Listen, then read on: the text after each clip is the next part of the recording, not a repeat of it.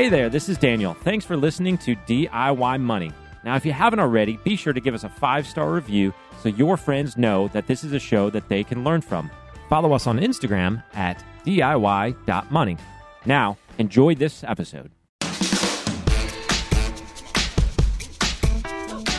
Welcome back, ladies and gentlemen. You're listening to another edition of DIY Money. Wow, that was intense. We have to get going. We got a long question today from Alex. It's important we get it all in, and we're going to just cut to it.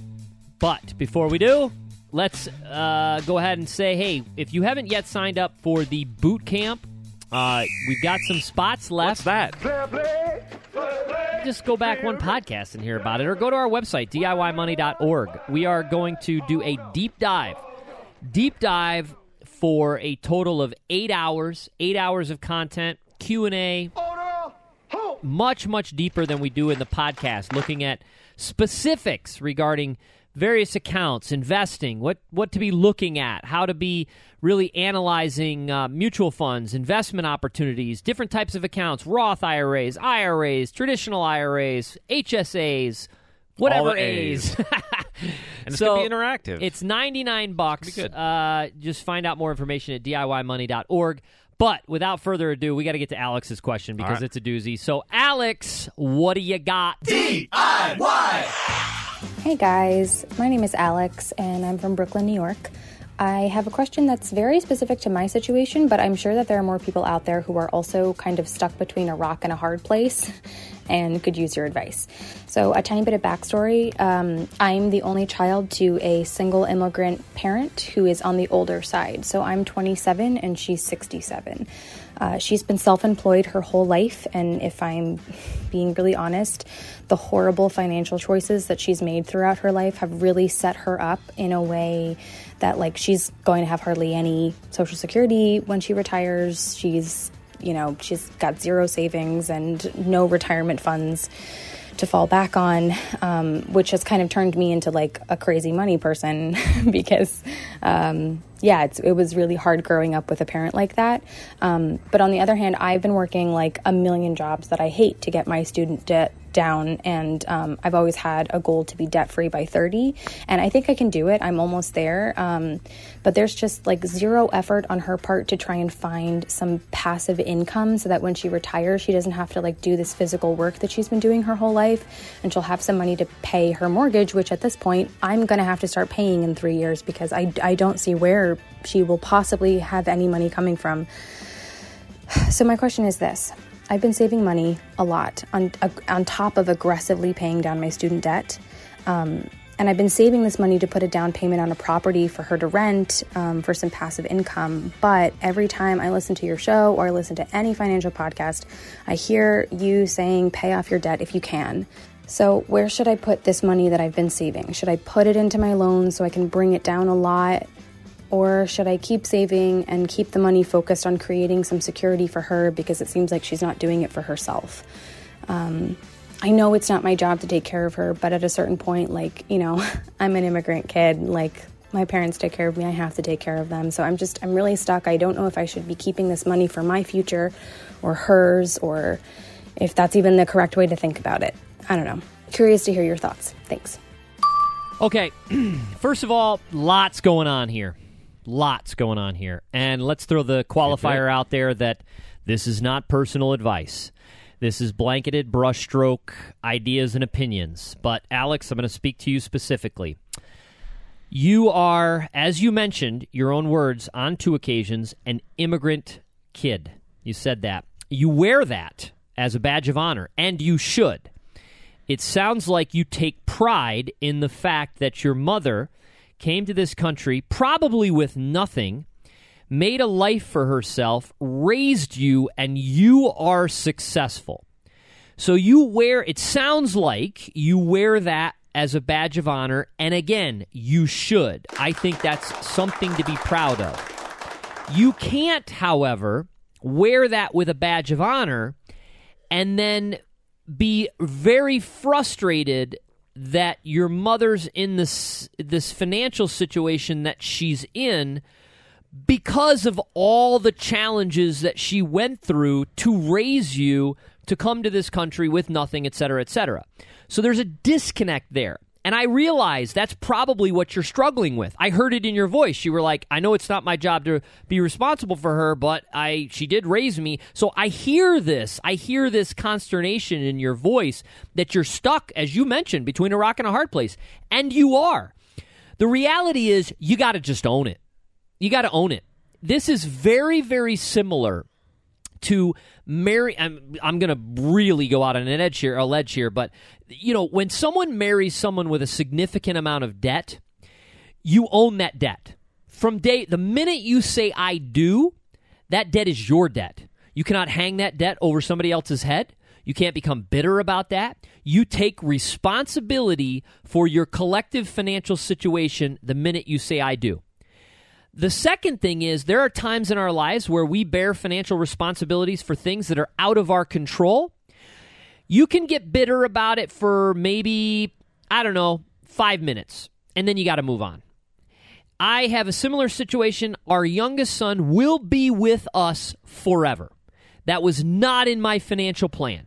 I did not have a financial plan that said I need to make sure that I have enough money to provide for my wife and I throughout retirement and a grown child who will live with us because of a genetic disorder for his entire life. Would I change it? Not for the world. Would you change who your mother is? Absolutely not. I know you wouldn't. No way. But we got to deal with it. And it's as real simple. I think the minute that you really, truly own this, really own it, then you will, I hear this in your voice too, you will attack it with vigor. Your mother comes from a place geographically, and I'm gonna guess only because America is one of the few that isn't, so if she's not from here, my guess is she grew up in an environment where as the elder population grew, it was the children's responsibility to care for that population. I actually think it's sad that we don't currently do this in the United States. I think this is my personal opinion, I think it's one of the elements that has broken down the family, and it's a shame. And it was really not that way until the 60s and 70s. In the 50s, it was very common for families to live together where elder parents would come and move in with children and be taken care of as time went on. That has gone by the wayside, and now we have this kind of sandwich generation where you have adults taking care of kids and adults taking care of parents, and they're in the middle. It's the sandwich generation. And there's this bitterness and frustration over it. I personally, again, I'm going to hear what Daniel has to say. He's going to go by the numbers, and he's going to bring his CFP brain to this. This is what makes the podcast good. But Alex, you know what? I think you should get a bigger home. You should bring mom in with you. You should take that burden off her. You should bear that responsibility. She did bring you up. She did care for you. It's your mother. And I think you should honor her in that. Bring her into your financial plans. Bring her into your future of your living space. Bring her into your home if you can. Now, you might be saying, I have a significant other that is a deal breaker, and there is no way that's going to happen. Well, I don't know how that falls into the equation. That's going to be something you have to talk about. But I just think you're going to have to own this. I just personally think you're going to have to own it, and I think you're going to have to accept it. And sometimes things happen in life that it's tough to own and it's tough to accept, but we deal with it and we move on. And I wouldn't say this. I wouldn't have even used your question if I didn't hear in your voice unbelievable tenacity and vigor to accomplish anything. You got that from your mom. So take that and go out, and I would swear here, but I can't. It's a family-friendly podcast, but go out and kick butt and take names and be that blessing for your mom, both as a daughter and as a financial, responsible helper in her life. But you can do it. Use your mind. Stick right to it, and you'll be fine. Boom. Just Boom. take How do I follow that up? Nothing. You got nothing, It's going to be Dean. boring. It's all right. So on the financial planning side of things, that's the part I get. Anywho, yeah, so I would say you started to talk about this.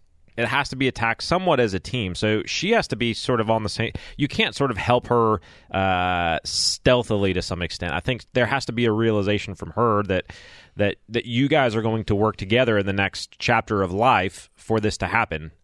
Because you can't sort of put yourself in a position where you're helping her in a way, you're sort of taking on a burden, and she doesn't like. The financial plan has to be you guys are doing this together, and her sitting down and understanding that. I think to some extent you understanding the ramifications of that, which goes on to the next point, which is the sort of airplane safety dialogue mentality of, while it is important and beneficial for you to help her, you also have to put on your, the air mask or whatever that drops down before you can help her. So it is important, probably, as you go along in life and as this potentially gets more complicated, to either work with a financial planner or an advisor who's going to help look objectively and go, yeah, sort of like what you did. Maybe instead of buying a house, move in together, whatever that may be, but really to help look objectively at the plan and go, okay, we need to make sure that you are taking care of your mom, but you're also taken care of and not digging yourself a hole, which then has a ripple effect for generations, because it's important to sort of balance that out. And there are going to be some hard decisions along the line and some creativity that needs to happen.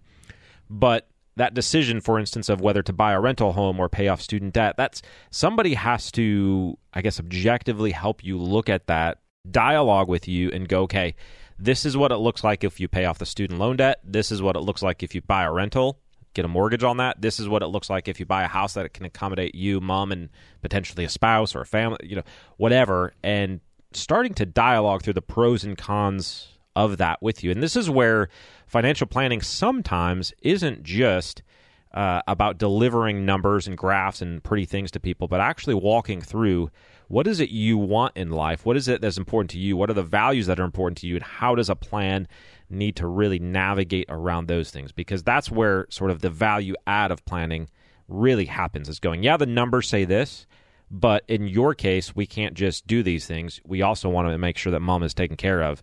So we are going to make some sacrifices on the way, and we're going to look at how that looks in the plan.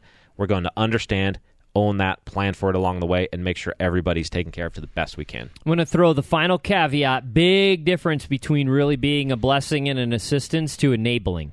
And I think that's a case-by-case basis. So we've answered questions before, I believe. If not on the podcast, we've answered them individually, where someone says, my parents are just terrible financial situation, and they just keep spending money, or they just keep doing this, and they, it's not this. They're not even attempting to improve their situation. So there's a big difference between bailing someone out and enabling them to make poor decisions, as opposed to someone who, again, has it's just not been a priority. They've had other things, whatever. She said sole proprietor, worked for herself. I mean, obviously, she's worked hard. She's worked very, very hard. She's built a life. But yeah, probably setting up a retirement account was not the priority. It just wasn't. Paying off the mortgage wasn't a priority. Was just getting by and making sure she provided for you was probably the priority. So again, I don't want I don't want to go down as somebody saying, well, okay, now they're saying I got to just help my parents because they're in a bad financial situation. I think it's a case by case basis, and I'm only saying I always take a chance on what I hear in someone's question and in their voice. So if I'm totally off the mark here, Alex, I do apologize. But I think, again, just to caveat, there's a big difference between helping someone and kind of putting them into your plan and then enabling them. And I think you need to make sure you discern the difference between the two. Anything else? I think that covers it. Okay, great question, Alex. We'll send you a $25 Amazon gift card. Hey, thanks for putting DIY money at the top of the charts. If you haven't yet shared this with anybody, go ahead and share the podcast with somebody that you think would find value in this. You can like it, you can comment on it, subscribe to it, all the goodness, and that'll just continue to reach more and more people. We really appreciate it. Remember, friends, the secret to wealth is pretty simple. Live on less than you make. Invest the rest. Do so for a very long time. Make it a great one. Thanks for listening to this episode of the show. If you want content delivered to you regularly, be sure to follow us on Instagram at DIY.money. And if you want your question aired on the show, be sure to send that to us, and you'll get a $25 Amazon gift card. This show is for entertainment and educational purposes only and is not intended as personal financial advice. Before making any financial decision, please do your homework and consult a financial advisor as needed.